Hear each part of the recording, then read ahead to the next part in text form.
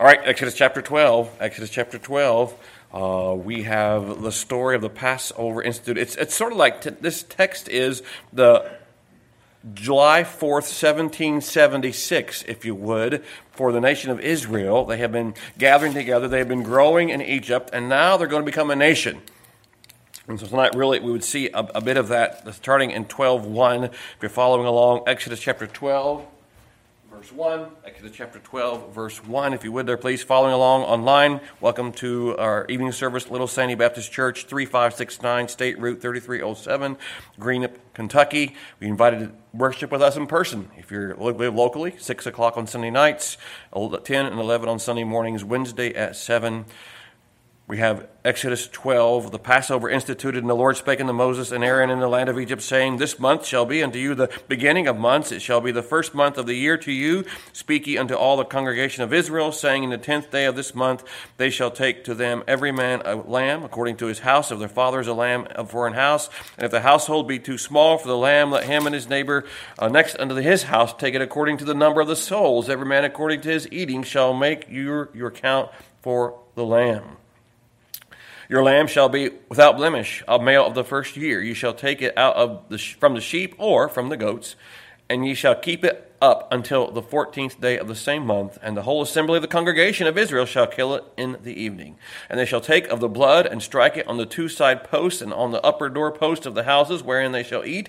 And they shall eat the flesh in that night, roast with fire and unleavened bread, and with bitter herbs they shall eat it. Eat not of it raw, nor sodden at all with water, but roast with fire his head with his legs and the purtenance, which is the entrails thereof. And ye shall let nothing of it remain until the morning, and that which remaineth of it until the morning ye shall burn with fire. And thus shall ye eat it, with your loins girded, your shoes on your feet, and with your staff in your hand. And ye shall eat it in haste. It is the Lord's Passover. And I will pass through the land of Egypt this night, and will smite all the firstborn of the land of Egypt, both man and beast, and against all the gods of Egypt I will execute judgment. I am the Lord. And the blood shall be to you for a token upon the houses where ye are. And when I see the blood, I will pass over you. And the plague shall not be upon you to destroy you when I smite the land of Egypt. May the Lord's blessing to the reading of his word. When I see the blood, I will pass over you. Let us pray. Lord, thank you for the blood of Christ that has cleanses yet from sin even today, and will for eternity be a reminder of the price paid at Calvary, pictured so poignantly here in the book of Exodus, the first Passover. Lord, we just thank you so much for Christ, the Passover Lamb. Help us this evening as we look into your word to learn, to grow, to be challenged, convicted, whatever the Spirit would choose to do. May we be listening to your Spirit. In Jesus' name I pray, amen. This really, if you notice, these two chapters, 12 and 13, sort of go together. They are working regarding the Passover to come, and so all this puts together really makes to give two chapters to something is quite an important part. So we have here, this is the nation of Israel is coming together. McGee comments, J. Vernon McGee, that when Israel entered Egypt, it was a family, and when they're going to exit, is a nation. So the Lord has taken the families during all this difficult time with getting the straw, and he's built the nation brick by brick, if you would, through the families. It is the families have come together, working together, and the nation of Israel has gotten strong. Matter of fact, they probably could have overthrown Egypt had they wanted. I'm just guessing, with a number of Israelites. Matter of fact, Egypt was so scared they started killing the baby boys so that wouldn't happen. There's an old cliche that says, no nation is stronger than the families of that nation. And that is so true even today, I believe. As our families go, so goes America, so goes other nations, etc.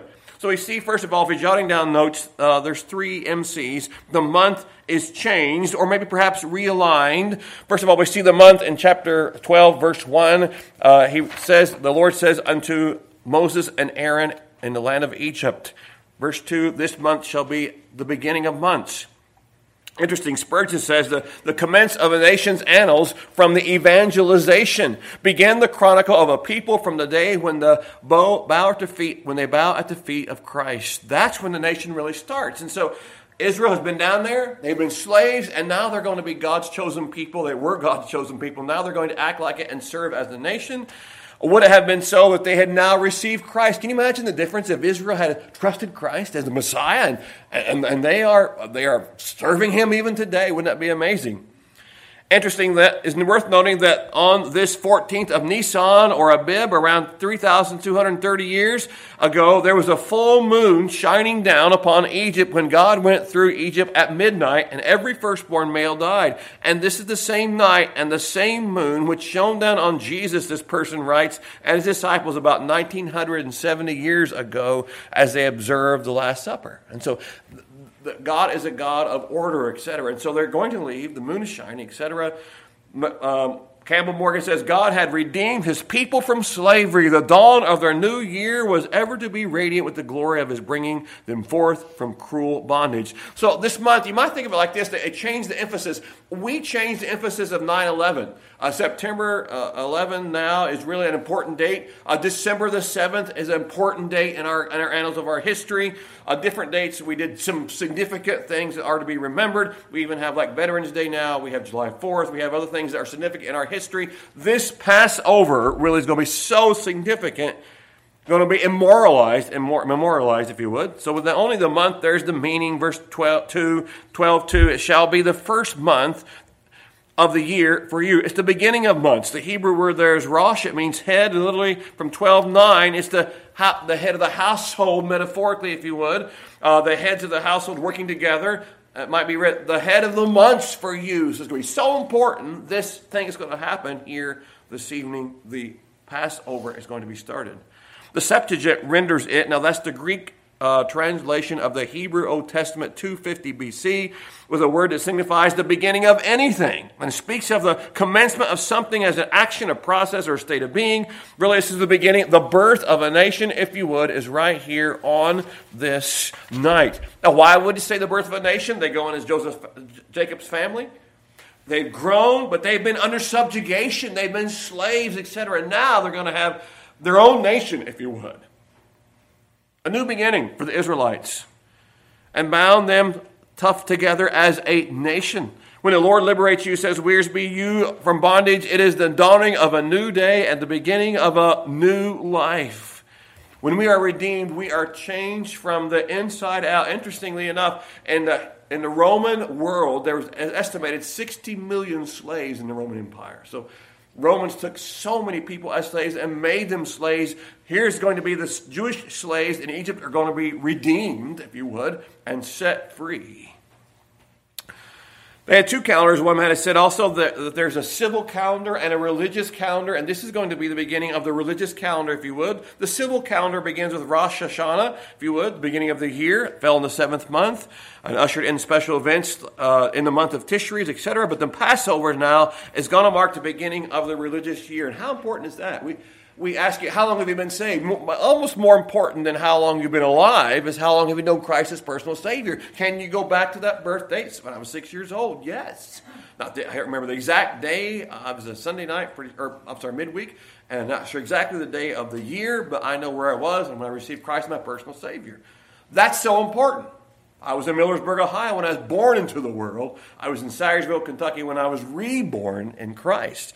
And so such an important date. This is going to be so important to the Israelites. So the month is changed, or perhaps realigned, if you want to say it that way. Secondly, the method is characterized, and we see a selection in 3 and 4. Speak ye unto all the congregations of Israel, saying, in the 10th day of this month they shall take to them every man a lamb according to the house of their fathers, a lamb for an house. If the household be too little for the lamb, let him and his neighbor next to his house take it according to the number of their souls. The souls, every man according to his eating, shall make your account for the lamb. The meal was prepared for the entire family. They're all going to be involved. God's concerned for the entire family and not just for the parents and not even just for those who are going to slit the throat of the lamb. They're all going to be involved. And later on in verse 6, you're going to see the whole entire nation of Israel is going to be involved in this. They're going to be delivered, the young children, the old, the senior adults, etc. Though there were so many Israelite households in the land of Goshen, God saw them all as really one congregation. There in verse 6, it says for us, and ye shall keep it up until the 14th day of the month, and the whole assembly of the congregation of Israel shall kill it in the evening. So God's putting them all together. He's going to redeem the nation, not just individuals. He's going to, the blood's going to be shed for all. Christ is going to give his life for all. Not only was it an ordinance to be obeyed, but it was also a memorial to celebrate, to keep alive in Israel, the story of the Exodus. And how many times do we go back and we'll retell a story from the past, and we have just a very few of those, but my wife will tell me stories, and I'll say, I don't even remember those things happening, and then my memory starts jogging around. Oh, it's something, by the way, it was something I wanted to forget. I don't remember those things. Anyway, do you remember you did that? No. Oh, no, maybe I did do that. And so, yeah, but they're going to remember these things about the night of the Passover when God redeemed them. In later years, the Orthodox Jews, now look just at 13, 8 and 9, the Orthodox Jews took this very literally. 13:8, and thou shalt show thy son in the day, saying, this is done because of that which the Lord did unto me when I came forth out of Egypt, and it shall be a sign unto thee upon thine hand, and for a memorial between thine eyes. And the Lord's law may be in thy mouth, for with a strong hand hath the Lord brought thee out of Egypt. So later on, they developed the phylacteries, which means a prayer case. And so you might have seen it even today. You might see it between their eyes, the phylactery, or on their hands there. God's word is in there, a part of the Torah, if you might say. And so they put that in there as just a reminder for them. They took it so literally there. They started doing that. And speaking to all the congregation in 3, the 10th day, it was a divine appointment. This was not man's idea. If man had chosen how they wanted to be delivered, I would imagine they would have said, bring in an army from another country and destroy the Egyptians, and we'll just take over all. It wasn't like that. That was not. God's plan was this. Some things had to die. Blood had to be shed. God did not appoint a number of ways of escape, but only the appointed the lamb or goat as the way of deliverance. If Moses had said, okay, number 1, you can kill a goat or lamb. Number 2, you can give $10,000. Number 3, you can buy me 5 new chariots. Number 4, you can jump up and down for 5 minutes. It wasn't like that at all. It was like, this is the one thing that's going to work. The same we offer today. It is by one man. By Christ. He is the way, truth, and life, the same as yet today. There are not a multiplicity of ways to heaven. By the way, it is God's dwelling place, and God says who gets in there and what is the criteria for entering in. Perhaps you build you a $10 million mansion here in Greenup or Boyd or Sauter counties, and you want to start giving tours. But the only way you can go through your beautiful, pristinely clean mansion is to wear socks or bare feet, because the shoes bring in so much mud. And so a person comes up, and Pastor Tim comes up, and you say, well, I want to go through, Mr. Budney, I want to go through your $10 million mansion. That's fine, but you got to take your shoes off for going in.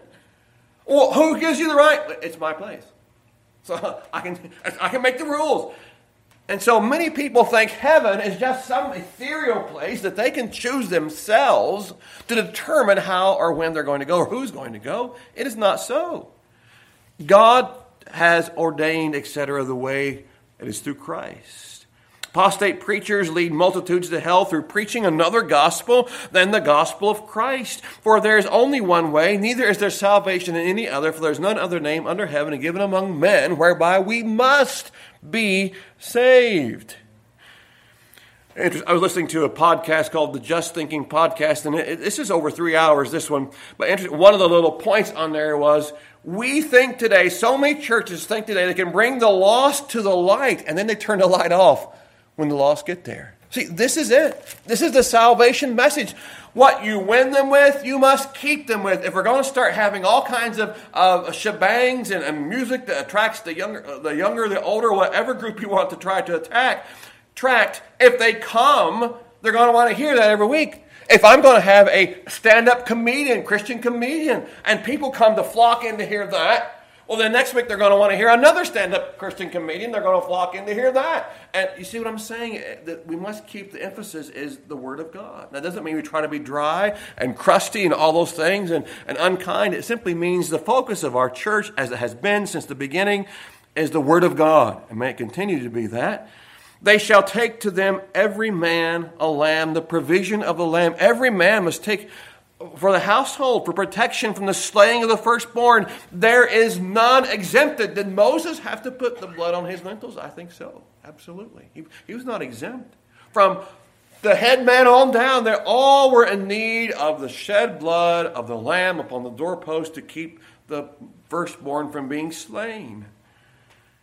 In like manner, we across the world need the shed blood of Christ to forgive us of our sins, for our soul's protection. It makes no difference who the person is. It makes no difference what status they are, their nationality, their ethnicity, how much money they have or don't have, or their position in society, or what occupies their minds, etc., or what occupies their lives. Interesting, I just heard this week of a man who went to a park in New York City, just listening yesterday, and he went in for 2 weeks ago. He went to a park, and they have all these benches. He said, but I can tell you the truth.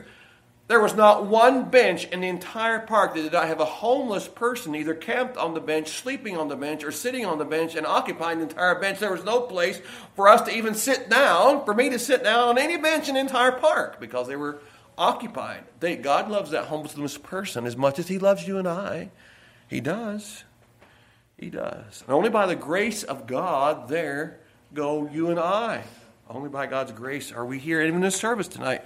So God's presenting the MO, the modus operandi by which He's going to save individuals. No one is saved because a member is a member of a nation or a family. For example, the Philippian jailer and the salvation to his household is told in the book of Acts, chapter 16. His family was not saved because the jailer believed. They had to each one believe for themselves. That's not teaching infant baptism. It's teaching that each one, the family, as they heard the gospel, they responded, but they had to for themselves. That's the truth. Each member has to exhibit faith. Believe in the Lord Jesus Christ, and thou shalt be saved, and thy house does not mean that if you believe, your family is going to be saved.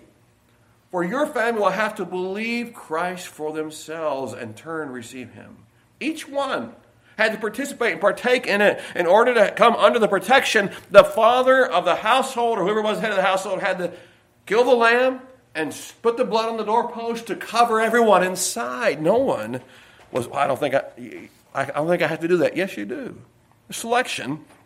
The method is characterized by selection and then separation in 5. Your lamb shall be without blemish. A male of the first year, ye shall take it out from the sheep or from the goats, and ye shall keep it up until the 14th day of the same month. Perhaps that was perhaps they were poor and they had but one lamb. Perhaps they even had it named.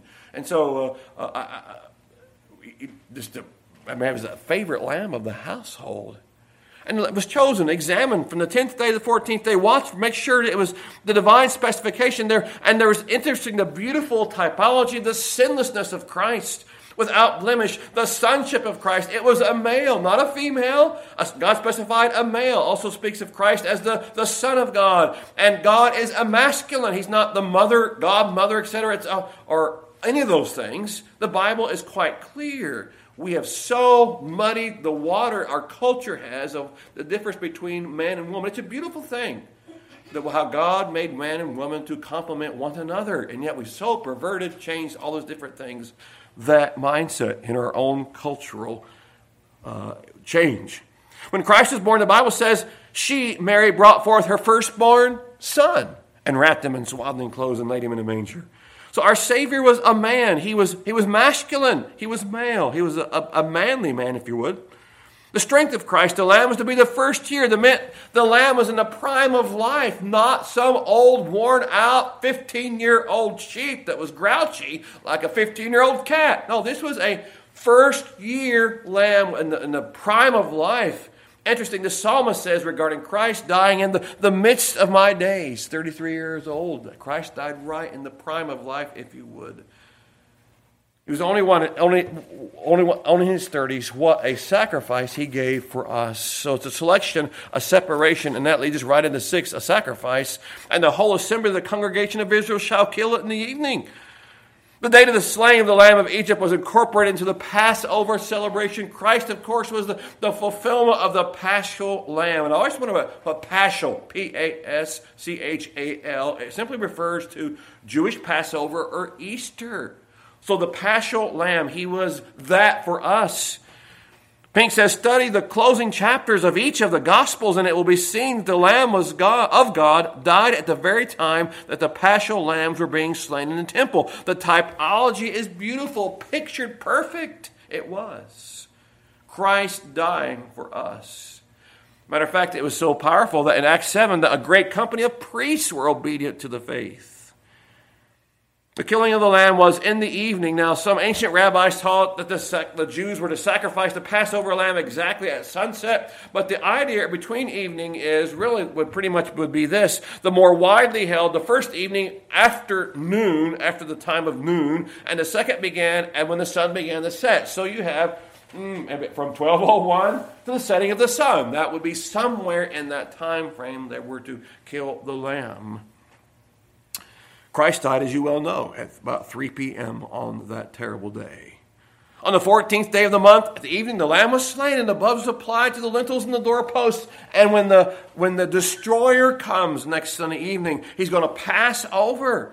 It was the life of the lamb. No, it was the death of the lamb that saved the people. Without shedding of blood is no remission. It was simply not, we're going to find a lamb and then treat him really nice and make him the king of the household. No, he's going to have to die. And I believe it was the head of the household had to kill the lamb himself. Now, some claim that they admire the life and teachings of Jesus, but they don't want the cross. Yet his death on the cross is what paid the redemption. And if we don't have the cross, we have no salvation. You understand it, I'm sure. He was our substitute. He died in our place for us. We hasten to add that to be effective, though, the blood has to be applied to the doorpost as God has promised. And when I see the blood, I will pass over you. It isn't sufficient simply to know that Christ was sacrificed. And there are many today who simply have the head knowledge that Jesus did these things, but they don't have that relationship. I am crucified with Christ, Paul said. Nevertheless, I live, yet not I, but Christ liveth in me. In the life which I now live in the flesh, I live by the faith of the Son of God, who loved me and gave himself for me. Charles Wesley penned part of the beautiful hymn in 1780. He breaks the power of canceled sin. He sets the prisoner free, captive free. His blood can make the foulest clean. His blood availed for me. It's interesting, again, back in verse 6, that for not every single individual had to take the knife and to slit the throat, if that's how they did it, and to shed the blood of the lamb. It was the one person did it, but they all were covered. For it's the whole assembly of the congregation of Israel killed the lamb. Isn't that, as we look into the Passover when Christ died, it was the nation of Israel. Matter of fact, you and I, we all together in agreement, if you would, we are the ones who killed the Savior. We are the ones who are going to be held accountable, and we are the ones who also can be redeemed by his shed blood on the cross. So it was the entire Israel. Just because one did it, it meant the whole household were involved, if you would.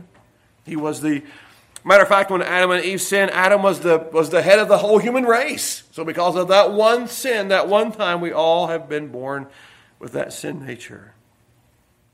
So there's the method is characterized, selection, separation, sacrifice, and specifics in verse 8. And then shall they eat the flesh in the night, roast with fire, unleavened bread, and with bitter herbs shall they eat it. God was very specific how they wanted to eat this meal. It was roasted and eaten done in haste. Each family was prepared to move. They had their robes girded up. They had their staff in hand. Can you imagine now trying to eat your 12-pound cabbage with a staff in your hand? It'd be kind of difficult. They're trying to bounce it around here. Well, it's so big. Maybe I should be like Pastor and grow them a little bit smaller so they're able to be more manageable. There we go. I don't even raise cabbage, so there we are.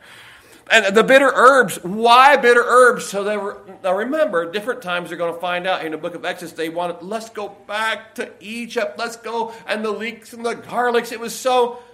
Have you forgotten how bad it was there, being whipped and tormented? That's why we have bitter herbs. Just remember, oh man, it wasn't as good. The good old days where perhaps they weren't quite as good as we remembered them to be. Perhaps they were. The bread was unleavened without yeast for two reasons. There was no time for it to rise. And second, the leaven is always a symbol of impurity, of sin, how it gets into our lives. For the week of Passover, they were required for a whole week. No leaven in the bread. Yes, yeast is an image of sin. It is hidden, and it's secretly and silently working. That's the picture of the leaven, so we don't want that. And the dough also causes the dough to rise, to be puffed up. Pride is such a rampant sin across the world today. You find then that false teaching is even compared to yeast and leaven. Hypocrisy, sinful living. So not to be a part of that.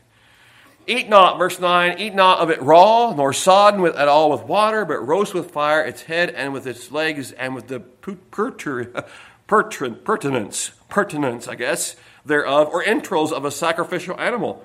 In order for the lamb to be kept whole. I never thought about this until studying, preparing for this, really. It was roasted in fire. If you boiled the lamb in water, it's going to all fall apart, etc. That's not the idea. It's the whole, keep it whole. And they probably didn't have vessels large enough even maybe to roast the lamb and boil it in water, etc. But it's forbidden. The bones would have to have been broken. The meat and the cooking would be separated from the bones. Now remember, it's a picture of our Savior. No bones broken on the cross. Altogether, the wholeness of the lamb, that was the idea, the picture here, and the sacrifice that God has ordained, the roasted all at once. We trust Christ that we might be saved from our sin by sacrifice, but we must also feed on Christ in order to have the strength. We must meditate. We must have our personal quiet time. We must read from God's Word. Allow the Spirit to convict our hearts. So not only do we have the whole, but we have to partake of what has been sacrificed and given. Verse 10, you shall add nothing of it remain until the morning, and that which remaineth in the morning shall be burnt with fire. The sacrificial lamb was not killed in order to be looked at only, but to be eaten. And our Lord has not been slain merely that we may hear about him and talk about him and think about him. But Spurgeon says that we may feed upon him. Not trying to be gross, but that's what we may learn from. He is the Word, is he not? In the beginning was the Word, as we're feeding on him. And verse 11, thus shall ye eat it with your loins girded, your shoes on your feet, and your staff in your hand, and ye shall eat it in haste. It is the Lord's Passover. I remember when we went to Tennessee Temple, we had about, I'm thinking, 11, maybe it's 15 minutes. We went at 6 o'clock or 5 o'clock, and then took about 3 minutes to sing the song, have prayer. We sat down, got the food passed. About 18 or 20 after, they stopped and did the announcements. And you can leave after that. So we were conditioned to eat in about 15 minutes. So we ate 15 minutes because we want to be done and get out of there when they started the announcements. And so it carried over, probably still carrying over today in our lives, but we just eat quickly and be done with it and go on from there. And so not so much here. The staff in your hand, be ready. Eat quickly because you're going to be leaving. The need to be on the move. Have your loins girt about. They're tucked up under your belt of your robe. Be ready to go. Vernon McGee says, friend, when you come to Christ, you should have your loins girded and be ready to get out of the world and no longer be involved in it. I do not believe that you can be converted and continue living in a sinful life. This does not mean that you will not sin occasionally, but it does mean that you will not make a habit of living in a pattern of sin. You will get out of Egypt if the blood has been put on your doorpost. You are to eat the sacrificial lamb with your loins girt about, ready to go. A message needed for today that when we receive Christ, we are to leave the world behind. You've done an about face. You have been changed, completely changed. The month is changed. The method is characterized. And finally, the mercy is corporate, verse 12 and 13. And we see this. For I will pass through the land of Egypt this night and will smite all the firstborn of the land of Egypt, both man and beast. He regarded Israel as his firstborn, his favorite people. If Egypt refused to let go, the people of Israel, well then their firstborn are going to have to suffer. Not only this, but deities. And against all the gods of Egypt I will execute judgment. I am the Lord.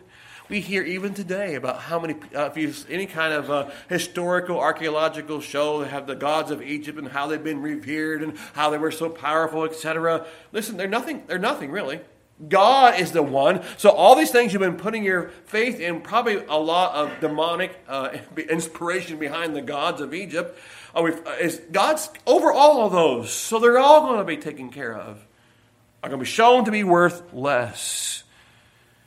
Most of the animals that suffered under the plagues, included the 10th plague, were worshipped by the Egyptian gods. God is going to be known I am the Lord, he says for us there in that one verse. I am the Lord. And not only the deaths and deities, but finally the deliverance in 13.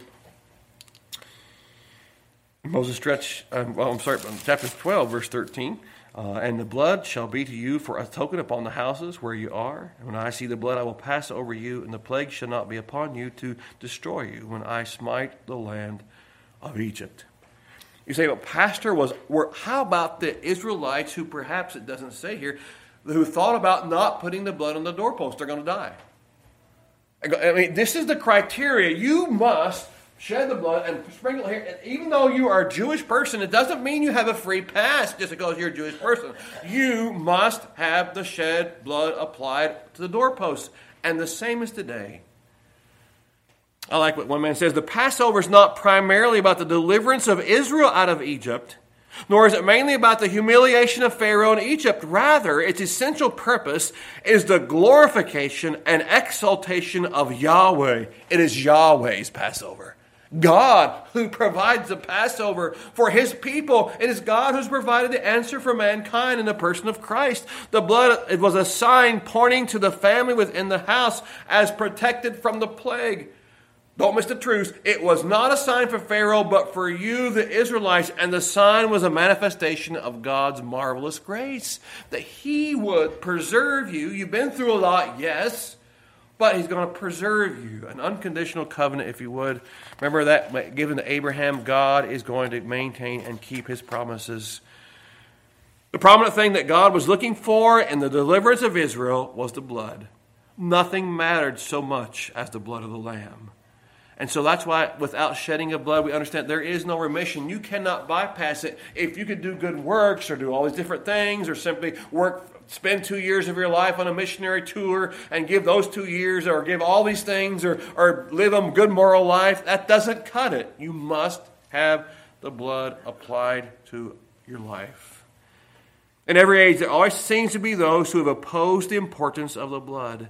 Some have even would call us the slaughterhouse religion, where we believe that blood must be shed. But it is true, back from the Garden of Eden when they sinned.